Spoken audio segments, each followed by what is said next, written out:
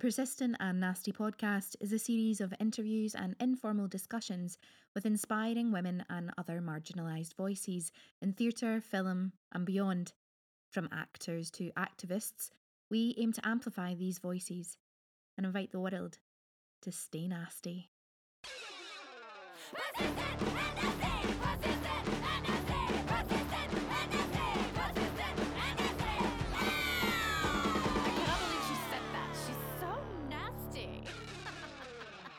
Hello, you gorgeous lot, and welcome to another episode of the Persistent and Nasty podcast, Edinburgh. Apparently, I can't say Edinburgh. There we go. Edinburgh Festival Fringe Series 2022. Today, Louise and I talk to writer, performer, all-round amazing human, Sophie Bentinck.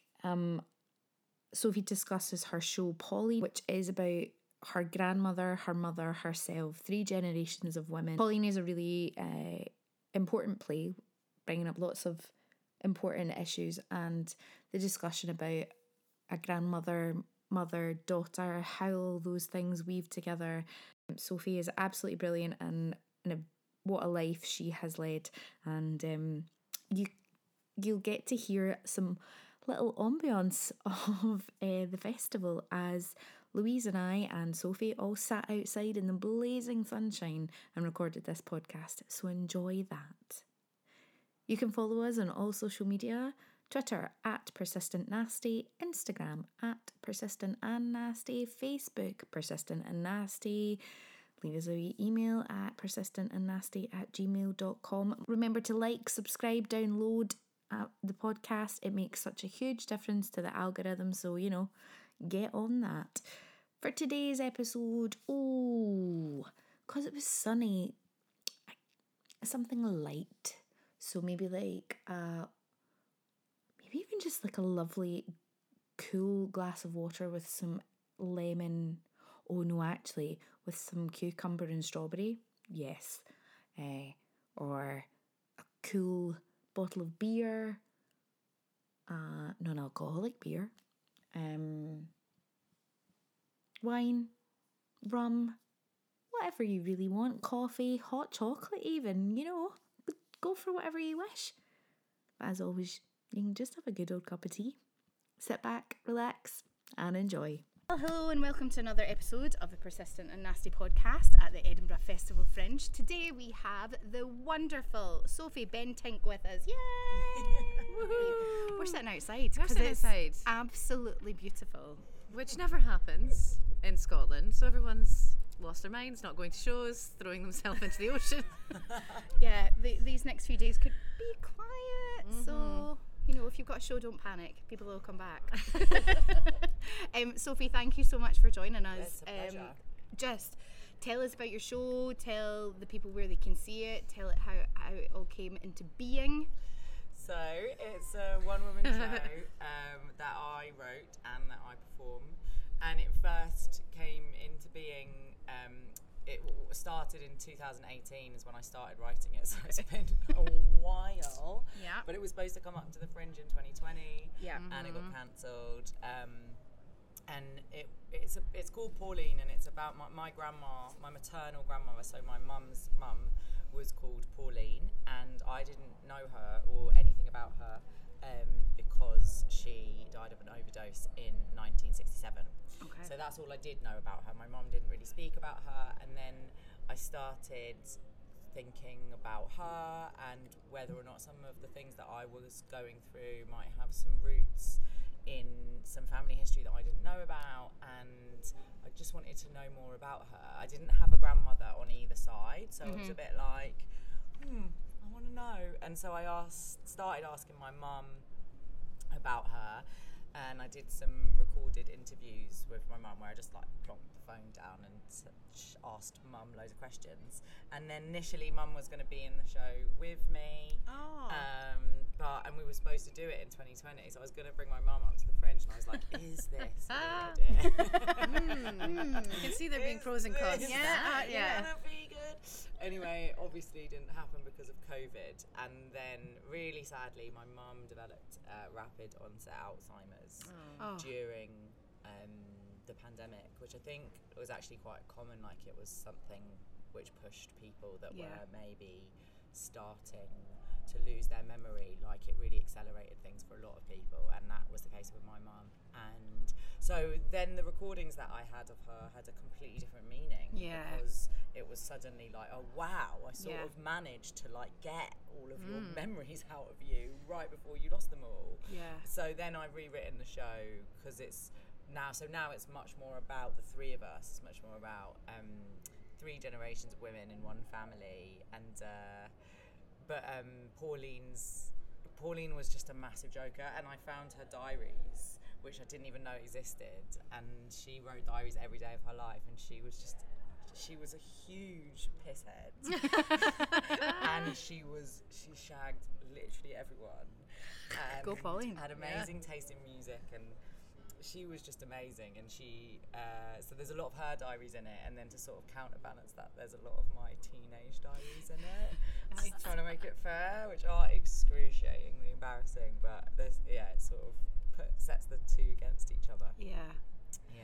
That must be like beautiful, but also heartbreaking for you as well. Like that kind of re-listening to your mum telling her stories, but knowing that she can't tell them anymore. There must be like so many levels and layers to that. That's just like. Yeah, it is really tough. Like, it took me quite a long time to revisit the recordings. I Yeah. sort of put everything to one side and was like, oh, I wasn't expecting this twist in the story, and I don't know if I can really deal with it. And then there's actually a scene in the show which is like the scene when I first decided, okay, I'm gonna have a listen to her, and it was a strange experience, because in a way I was really happy when I was listening to them. Like, it was a really nice, overwhelmingly nice feeling. Yeah. But then obviously, then what happened is I thought, oh great, oh god, oh mum, and then I went to ring her, and then the like plummet from that point of like, oh no, like that's just a recording that is great that it exists. But it's like when you hear people like ringing their loved ones' answer phones after. It's that kind of a thing where you're like, I have these recordings, and you can hear us proper making each other laugh, and like just our relationship as it was, and it's great. But yeah, it's tough. It is really tough. Yeah. Yeah. That's. I mean to put that, and you put that in the show as well. Yeah. Yeah. Fucking hell. Yeah. I mean, I just feel like Alzheimer's is such a.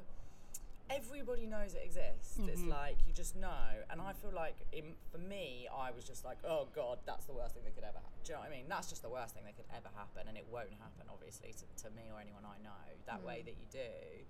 And now that it is happening to me, and it is really, really, really hard to deal with, but also, like, I'm dealing with it. Yeah. But one of the things that's hardest is just how sort of taboo it feels to talk about it. It's like, it's one of the subjects, actually both of the subjects of my show, suicide and Alzheimer's, are two things that people tend to be a bit like, oh, and they just don't know what to say, and like, but that's kind of why I wanted to make the show and like carry on with it, is to be like, I don't think it helps anybody that's going through something really hard for them to feel like it's really not cool for them to talk about it. Yeah. And it's that thing, isn't it, that art can do and theatre can do. It's like somebody will come and see your show and be like, fuck, that's my life. Yeah. And I totally thought I was on my own and that nobody else would have experienced that, but actually, or somebody's experienced something similar. So it's just that kind of realisation that you're not by yourself. Yeah. And how kind of validating and supportive that is. Yeah, I mean, I love it so much. The messages I get from people, like, or the stories that they tell me afterwards, like, does feel like, oh, that's really why I do it.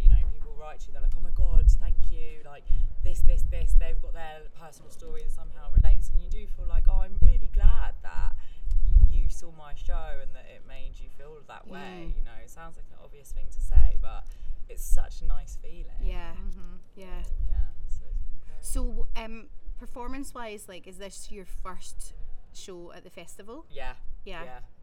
How's In that on go? in at the deep end. I know you have gone into the deep end. Solo show, written it yourself. So like, characteristic of me to bite off. I got here and I was like, I may have bitten off more than I can chew. Finally. But because it's so personal. It's tough. It is tough, but it's like I said, it's audience response has been making it really nice. Yeah. And had you been at the festival before as an audience member? I'd Like you been, kind of knew what to expect, right? Yeah, My boyfriend's done it quite a few times, so Okay. I'd been up to see him, but yeah, everybody's like, oh, the Fringe is so hard, and it's just so typical me to be like, what do you mean? It's gonna be great. I can do it. And I got in, I was like, oh, it's This is really what they mean. hard. Yeah. Got to do it Yeah. every day. Yeah. Yeah. Gotta do it every day. You know, you do that thing of like, it'll be fine every day, Yeah. it'll be fine, and then you get here and you're like, oh fuck, every day. Yeah. Every day. And time moves differently because suddenly you're just like you've done a week and you feel like you've been here your entire life. Yeah, the which is- concept of time just- has really gone out the window. It really does. Like, it's like, you know, we're only on what day are we? Wednesday. This is Wednesday of week So one. we're only on day Officially. 5, really. Yeah. Day 6, and it's like it feels like I've been here a month already. Yeah. It's like, yeah, it's just mental. Yeah. So, what was your background before coming to the festival with your solo show? Have you been acting, performing, writing? Yeah, well, I went to drama school. I went to drama school quite late on. I went when I was 28. So me too. did you? I did, yeah. Hey. So there, yeah, I graduated in 2018 from Lambda, and then I've been working on this. I pretty much started this sort of project straight away, Yeah. kind of like, oh my god, I need something to do. And then it's been sort of, I guess it's that cliche. I've been doing a lot more writing recently, but I actually have been doing a lot more writing recently. But It's called been- my show. It's called Polly. Yeah. But the show, Olivia Colman and Phoebe Waller-Bridge set up this award Yeah. called Screenshot Yeah. to kind of scoop people up who had shows that were supposed to go to the Fringe that didn't go, and I was like, that's me. So I applied and I got through to the final with that, which was amazing. I got to perform 10 minutes of it at the Royal Court, and the judges were Phoebe Waller-Bridge, Olivia Colman, Rosie Jones, and Lolly Adefope. And and No it was pressure. literally like one of the first things that happened after COVID. So Yeah. I hadn't even really been around people, and suddenly I was there, and I was like, wow, this is overwhelming. This is so bizarre. You're our second guest who did that and was in the final. So Dawn Who? Severite, Scottish blonde. Yeah. Yes. Hers is about a woman who stops drinking. Oh my god, she was amazing. She was amazing. Is So- she here? She was here yesterday, but hers has been picked up for pilot. Yeah, Hers, so yeah, I'm not she's surprised. she's in the middle of storyboarding and all of that. Yeah. Oh my god. Yeah. she's So a that's so legend. strange fans of because, Donna. like, I Over know, here. because Dawn and I are really good pals. So it's just when you said that, there I was like, "Fuck, how fucking weird is this Yeah. world?" Like, That's so weird. Yeah, Yeah. she came on last and just fucking blew everybody's socks off. She was amazing. that I was sounds like, it. No, I'm sure not. Like, to get to the No. final of that, like, there was some amazing writers. Yeah, and I performers. came runner-up, Yeah. so it was great. I mean- it was great, and so that was a big sort of like boost for the show and just for me in general as a writer. And then I started, I started just kind of doing some journaling, I guess is what you would call it, but it was like writing that was more like a memoir style writing, but it was very new to me. I was like, I don't really know what I'm doing, but I was doing it. And then I applied for this memoir writing course that was through Curtis Brown, and I got the scholarship. There's a writer called Kathy Rensenbrink who's brilliant, who's written quite a lot of memoirs, and she like selected me to do that. So then I've been sort of adapting this, because this story about my grandma and my mum and everything, it's so big. Yeah. Sometimes it feels like getting it into 1 hour on stage with just me. Yeah. It's like a bit of a mad format for such a large thing. Yeah. So I started writing it into the book, and then this version of the show that I'm doing here is like a sort of merge between the two. It's got some of the bits that I wrote for the book in it, and some of the bits of the old show in it, and sort of finding the middle ground between those two things. Oh, I love that though. It's like total collaborative of your own work. Yeah. It's a bit like of a head fuck. but Yeah. Yeah. What did you find out about, like, because obviously you said that you didn't know a lot about your grandmother, but like, what was and you found out that she was total wild, and Yeah. she sounds like a proper free spirit. Yeah, like, she was, Yeah. yeah. Was there anything in it that you kind of went, oh fuck, that's me? Like, I see, like, I can, you know, that way genetics starts to happen, and you're like, Yeah. oh wow, okay. Is there Yeah, anything I like mean, that? I think there's a really interesting line between like, it's fun to be a party girl, Yeah. and the like flip side of that. And I can really see that in her story. When I read her diaries, it's like she was very fun, and you can tell that she was like the life and soul of a party, and people loved that about her. And then it sort of tipped over into like actually just quite sad alcoholism, and like, and that's something which I have been really interested in terms of me and my story, because it's very like, I don't know, like I think moving into my like mid-30s, it was like all my 20s were very like, I was like, you know, the mate that you rang if you wanted to get fucked up. And it's funny when you like start to realise that, and then other people are like settling down, and you're like, and so there's definitely that, and like, and just also the fact that she wrote so much, like she wrote all these short stories which are really good, like they're really well written. Now that I've like transposed them into scenes in the play, I'm like, it's a brilliant, like as an actor, this is so good to act. So that as well, because obviously I'm doing a lot more writing now, and I feel like, oh, maybe I got that from her. Yeah. Sounds like it. Yeah, for so sure. that's really nice. Yeah. What's the kind of challenges been for you, do you think? Like, because you mentioned obviously the two topics of like suicide and Alzheimer's being in the show. Like, have you found it challenging in some ways to approach that with how audiences can react sometimes? Yeah. I do find it challenging. Like, I don't know how they're gonna find it. And last night actually I met these women that were raising money for a charity called, let me get this right, it's SOBS, which is support for people who have been bereaved by suicide. Right. And I met them because they had a bucket outside a different show, which is about suicide, which is called Let's Talk About Philip, which I really want to see. I haven't seen it yet, but I went and got chatting to them, and they were like, "Why don't you come along? We're having a meeting." And so I went to that, and it was like such a profound experience. Like, it was honestly so, I mean, amazing that that's what it boils down to. Do you know what I mean? It's like people sitting in a room and just like trying to offer support to each other, and it's like such an awful thing to go through. And there's a lot of different feelings of like, is this okay for me to be putting this on stage? But then their response was so like, they were so pleased that there was 3 shows at the Fringe that were talking about suicide. Yeah. Because they were like, you know, I think you just feel really alienated if you've been through something like that. Even with me telling people, oh, I'm writing a play about the fact that my nan died by suicide, I often feel a bit like, you know, it's not exactly, people are like, what are you doing? You're like at a party. Like, people sort of backing away.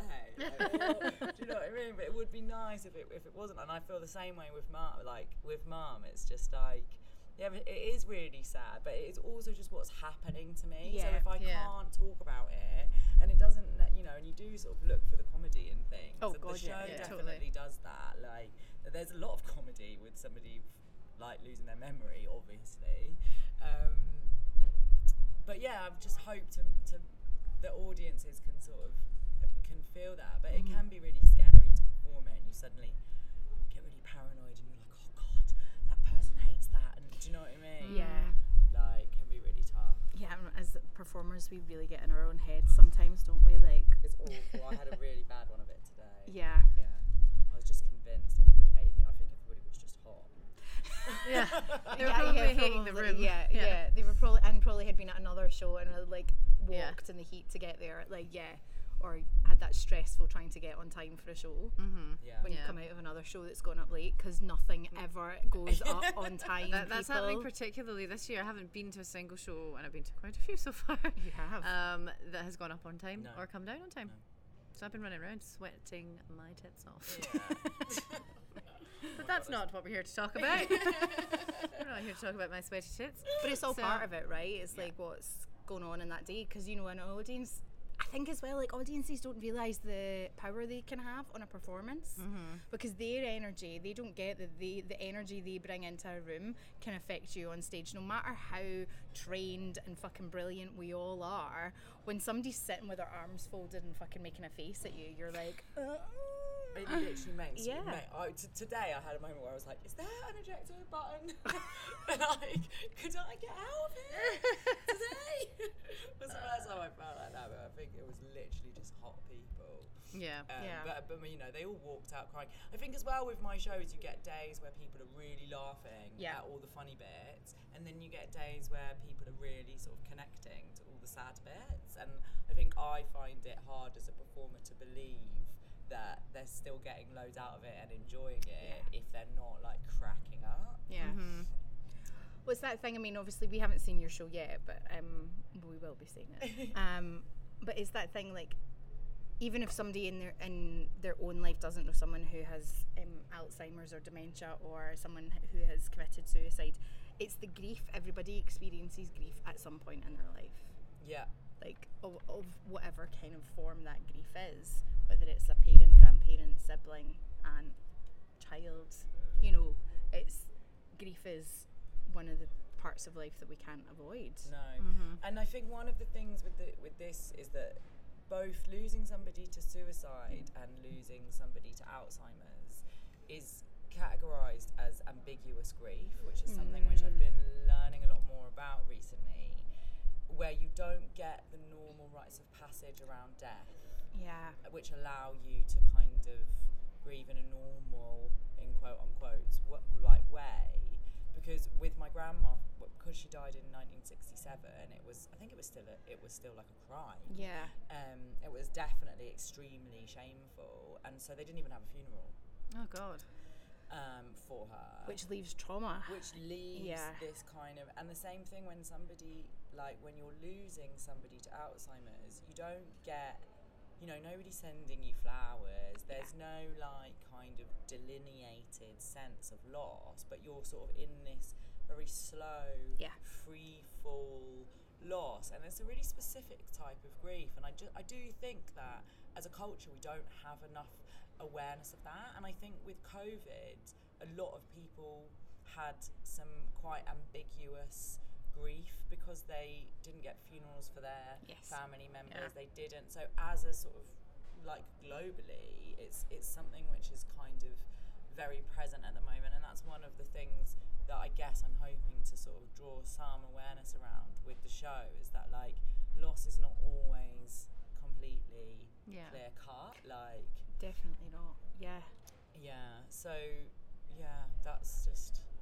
It's interesting. I said this as well to the cast of Blood Harmony, because I was saying to Sophie, having seen it, it's also a play about grief, and it's that thing of like a loss will stay with you for the rest of your life. It just comes in different shapes and forms throughout your life. So we have this idea that when someone dies, you have the funeral, that's it. And it's like, okay, why are you still talking about it? You're still talking about it because you're going to continue to process that for forever. And people handle trauma in different ways, and loss is a form of trauma. And I think people, like, speaking from experience, both for myself and loved ones, if you're not dealing with it in the moment, because some people shut down, and then it arrives later down the line, and it's like loss all over again, but a different kind. So there's not a linear or, like you say, clear-cut approach to any of this.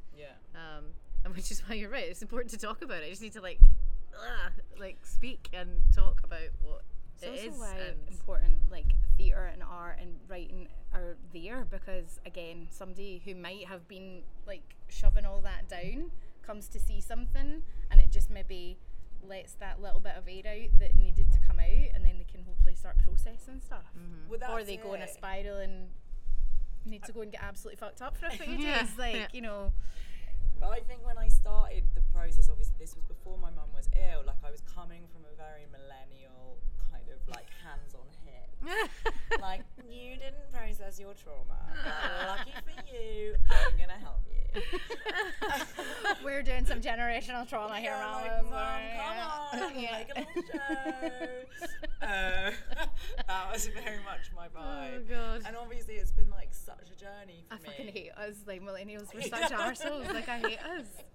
And I'm a geriatric millennial as well, which makes me want to be sick in my mouth. Like, what the fuck? Sorry, keep that going. No, but obviously it's been such a journey for me, like, because I didn't know that my mum was going to get Alzheimer's, and, you know, I just could never have predicted that was going to happen.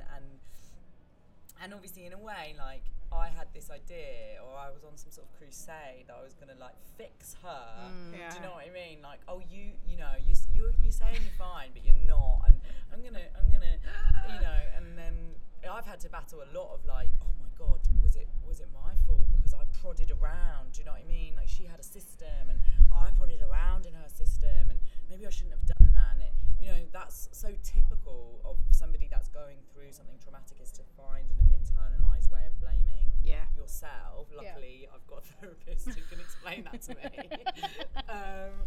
But you know, like, I think I hope that another thing I hope when people see the show is that it makes them ask questions to, like, other family members of things that they felt a bit like, because I want them to think, oh fucking hell, like, she, like, you know, not everybody's mum is going to suddenly get Alzheimer's, and it might really be great to sort of improve the relationship and break the kind of silence around really difficult things. So yeah, that's another, you know, it's like the thing is like, call your nan. Call your nan. I'm going to ask, maybe, I hope it's not a difficult question, and I mean, hopefully we can frame it in a way that doesn't give any spoilers away, but the copy says, for your show, says you found a suicide note. And I'm curious, did you know, like, because when we started the conversation, you gave us a bit of context that all you knew about your gran when you started this journey was that she died of an overdose. So had it been sort of presented to you as, like, kind of shadowy, like not much information, and then you found the note and that gave you more information in terms of the sort of intentionality of it? Yeah, it was always framed to me as an intentional thing. Okay. And it's actually the reverse. Like, in doing lots of research about her, I think my theory is that it was less intentional than that. The note is when I got all of the information, like gathered everything from everybody that variously had bits of paper that pertained to her. This was the presented to me as the note, and I think the reason for that is that she discusses in this piece of writing some of the kind of final straws that were associated with what happened. So, but it's not a sort of like typical what you would imagine, kind of like, I've written this because I know I'm going to do this. It's not as clear as that. I think, you know, when you asked me earlier, like, is there similarities between you? Like, one of the things I really have noticed about her is this kind of, I think she was capable when she was unhappy of a real degree of recklessness, like just not giving a fuck about her safety and like whether or not, you know, like there's a lot of like drove home drunk, unable to see, and like I think she, and not that like, but I recognise that. Just like, oh fuck it, like I don't fucking care. And I think it was more like that. I think it was more like, see what, like less intentional and more recklessness as a result of profound unhappiness and desperation for somebody to pay attention to how unhappy she was. Yeah.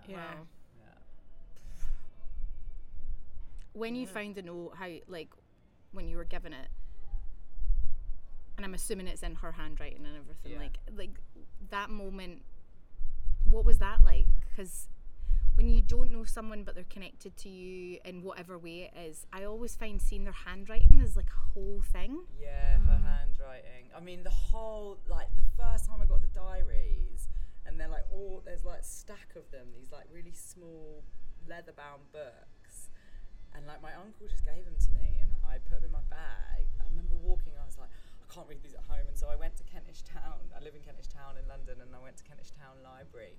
And I remember walking down there with this, I've never felt so much like weight of a thing. Do you know what I mean? I was like, oh my God. And then I sat there and like opened them up, and it was just jokes because everybody in the library was a teenager who was only there to charge their phone. It was honestly such a jokes vibe. It was just loads of teenagers like sitting around. They obviously all came in there to charge their phone, and then just me like having this absolute moment like poring over these leather-bound diaries. Yeah. No, it was very emotional. It was very emotional, and like reading the last entry, because obviously her diary just ends. Do you know what I mean? It just ends. Fuck yeah. Yeah, it just ends. You just turn the page, and because she died in January, there's loads of rest of the Space. book. Do you know what I mean? And it just stops, and that was, you know, like I think that's part of the reason it's taken me so fucking long to do it. Yeah. Because it's hard. It's been hard to do it. You know, every time I delve into the diaries, it's a bit like when you fall into a YouTube rabbit hole. Do you know what I mean? I just get sucked in. 'Cause I'm like, right. It's interesting that you say it's taken you so long to do it, but you know, like, life has happened, a pandemic has happened, and I kind of want to go, like, 4 years to create something so personal isn't really long. And I think, like, our industry has this really bad habit of going, if you're not got it like that, and you're not moving, and you're not fucking successful by 30, you fucked it. Yeah. And it's like, well, actually, things take as long as they take. Yeah. Yeah. And everything else has got its place to play in that. Yeah. And so just don't worry. I have to say, don't fucking worry. It took you how it took you, and it's brought you to where you are now. Yeah. And it's a different show than it would have been had you done it really quickly. Such a different show. Yeah. Yeah. Yeah, so embrace it. You're welcome. You're so welcome. So, Sophie, you said that you started drama school at 28. Yeah. So what did you do before it? I worked in the music industry as a tour manager for bands. Oh wow. Nice. That's the second time today that it's been like, oh, didn't see that coming. I That's know, so interesting. yeah. We had a robot programmer Yes. earlier before we got and a marine biologist. And a marine biologist. Oh, wow, so, that's yeah. cool. Yeah. So yeah. So Tell us more about tell that. us more about that. So yeah, I sort of And tell us about being a woman in that industry as well. Really Yeah. hard actually being a woman in that industry. Being quite a sort of like small woman as well. Like just sort of quite sort of not, I don't know, just not, I mean luckily I've got the deep voice which gets me some authority. But they don't expect you. Yeah, it was difficult. Tour managers, I mean it's just a fucking thankless task. It really is. Like, I think I didn't really know what I wanted to do when I left uni. I was just really lost and pissed off, and I just wanted to go to festivals and take drugs and have fun. And so I was like, so I'll work in the music industry. And I sort of fell into it that way.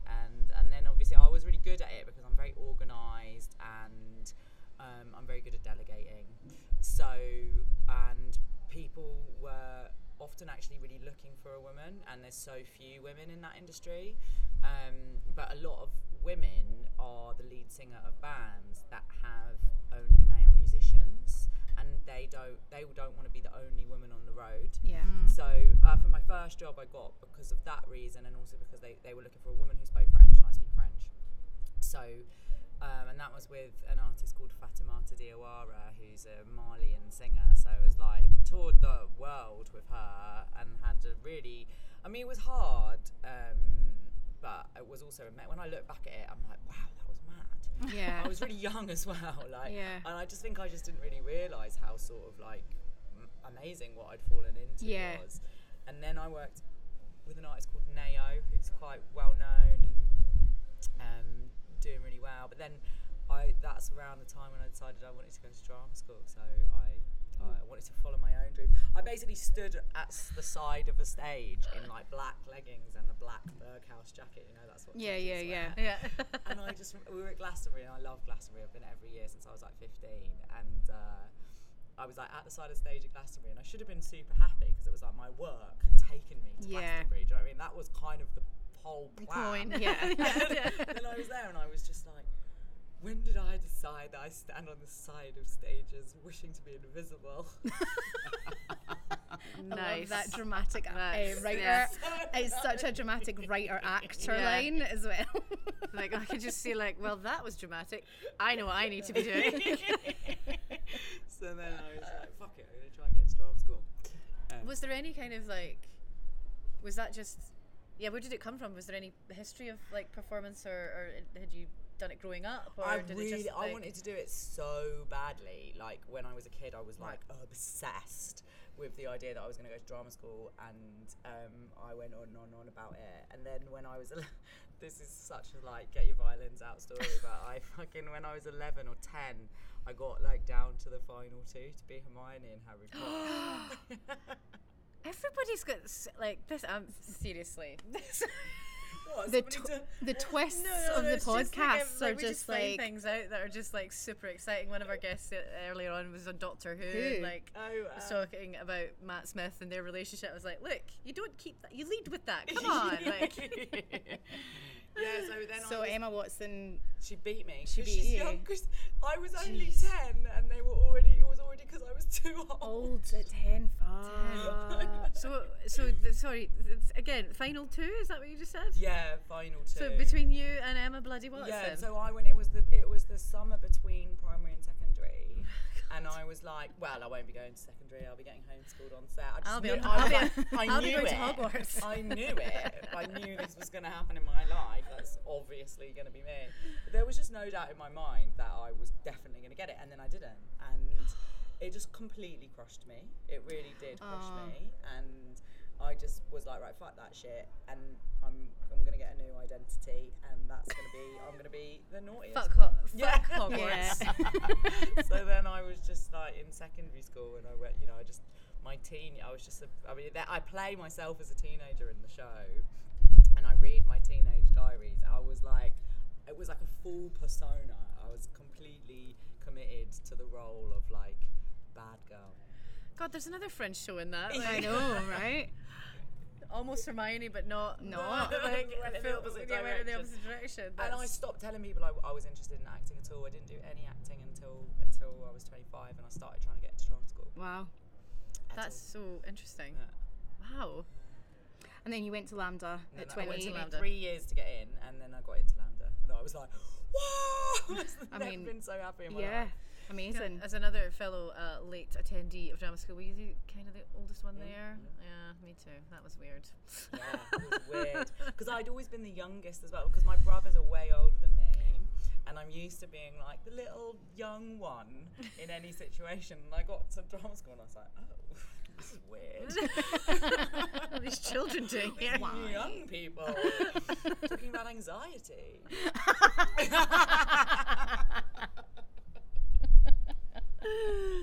Oh God, it's a trip being it. Oh, We good? yeah. Was that What the happened wind? there? I think it was the wind. The wind. Sorry, people, the wind has just knocked Sophie's beer over. Do you still have some left? You do? Yeah, I We're do. good. Yeah, it's a trip being at drama school at that age, because I found, and because I also have lived about 9 lives prior to that moment, and Yeah. gone through some trauma and blah blah blah. Hadn't dealt with it, hadn't processed yet, hadn't been therapized, and I remember just being like, there was a few classes with like these teachers, and I was just like, you're talking absolute shite. Like I can't deal with it, and I had like it took me a while to like really open up. I realized I was quite emotionally closed. Yeah. That's the same. Yeah. The same. And then when the floodgates opened, it was a bit of a thing. Yeah. Yeah. It was a bit of a moment. Yeah. How did you find your 3 years at Lambda?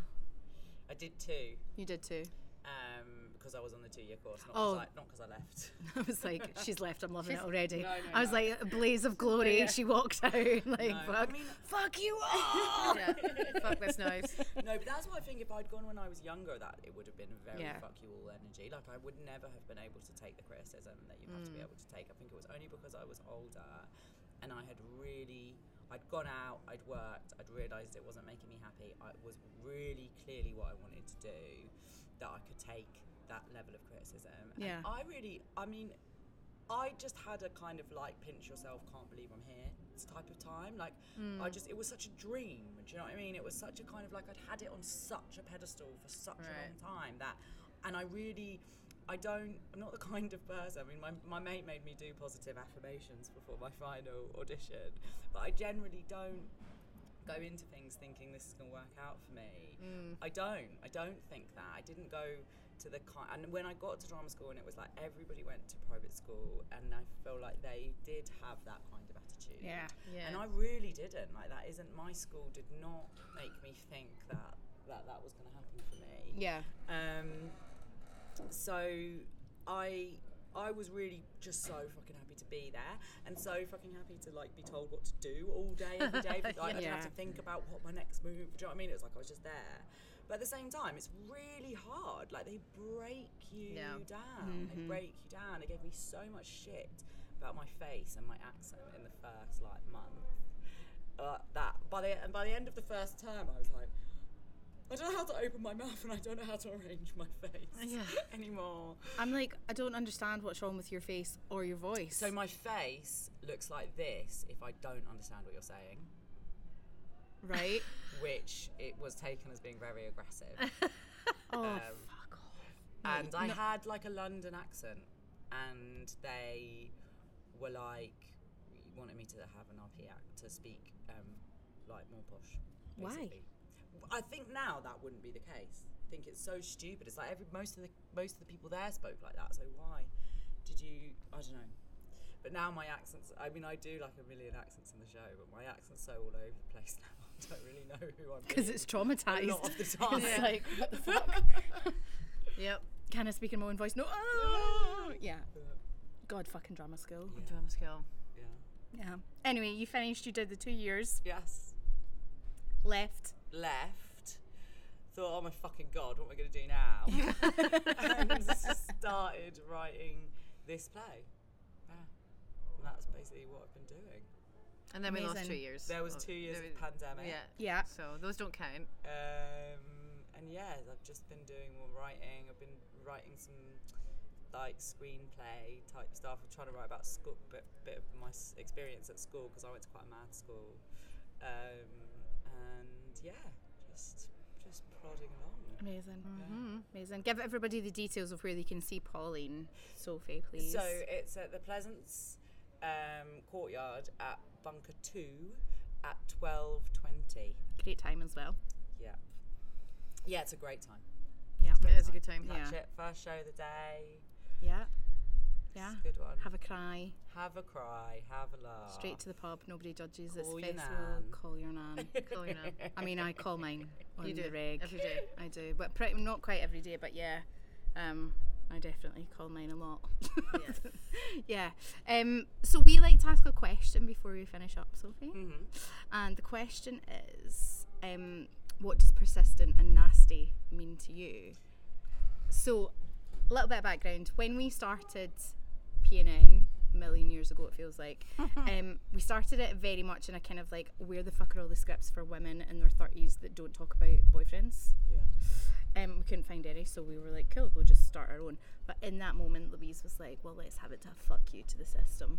So we took like 2 very political things at the time, which was the Nevertheless She Persisted by Elizabeth Warren, and the reclaiming of the word nasty after the former president called Hillary Clinton a nasty woman. Yeah, and all of that. So, yeah. Sophie Bentink, what does persistent and nasty mean to you? What, to be persistent and to be nasty? What does it mean to you? What does it make you feel? What does it make you think? What does it, I mean, persistence is like a massive thing for me. Like this I would never, ever be here making this show if it wasn't for just like absolute, like dogged persistence. And I don't think I maybe would have had that level of persistence if it hadn't have been such a like important story for me. Yeah. Like, and it's required a lot of that, obviously, with the pandemic, and there's been so many things that have gone wrong along the way. Yeah. So persistence is like, I think it's really important, and I think you just gotta fucking have it. And like, you know when you're doing something that you really care about because you just fucking keep going, even when you get knocked down every single time. And like nasty just kind of makes me think about like when I'm like on the dance floor and there's like a sick beat that drops and I'm like not gonna be like girly in my dance moves. Yeah. I'm just gonna fucking go for it. Claim your space, Yeah, right? yeah. Yeah. Yes, I love it, love I it, want to love get it. nasty. Yeah, I love it. I mean, Sophie, I'm really hoping that everybody comes and sees the show, and I'm really excited to see it. I think it's so important that you're bringing this story and having these conversations, and I know that there'll be so many audience members that are just going to feel really happy that they're being represented at the festival. Yeah. So thank you for doing it. And Oh, thank thanks. you guys so much. Thank you for your time today. Thank you for coming and chatting with us. It's been been so nice. so fascinating. Yeah. What a interesting and varied and incredible life you've had. I love it. I love it. I'm Well- glad you're writing a memoir because I'll read that. I will buy that. Definitely one about your music days as well. Yeah. Yeah.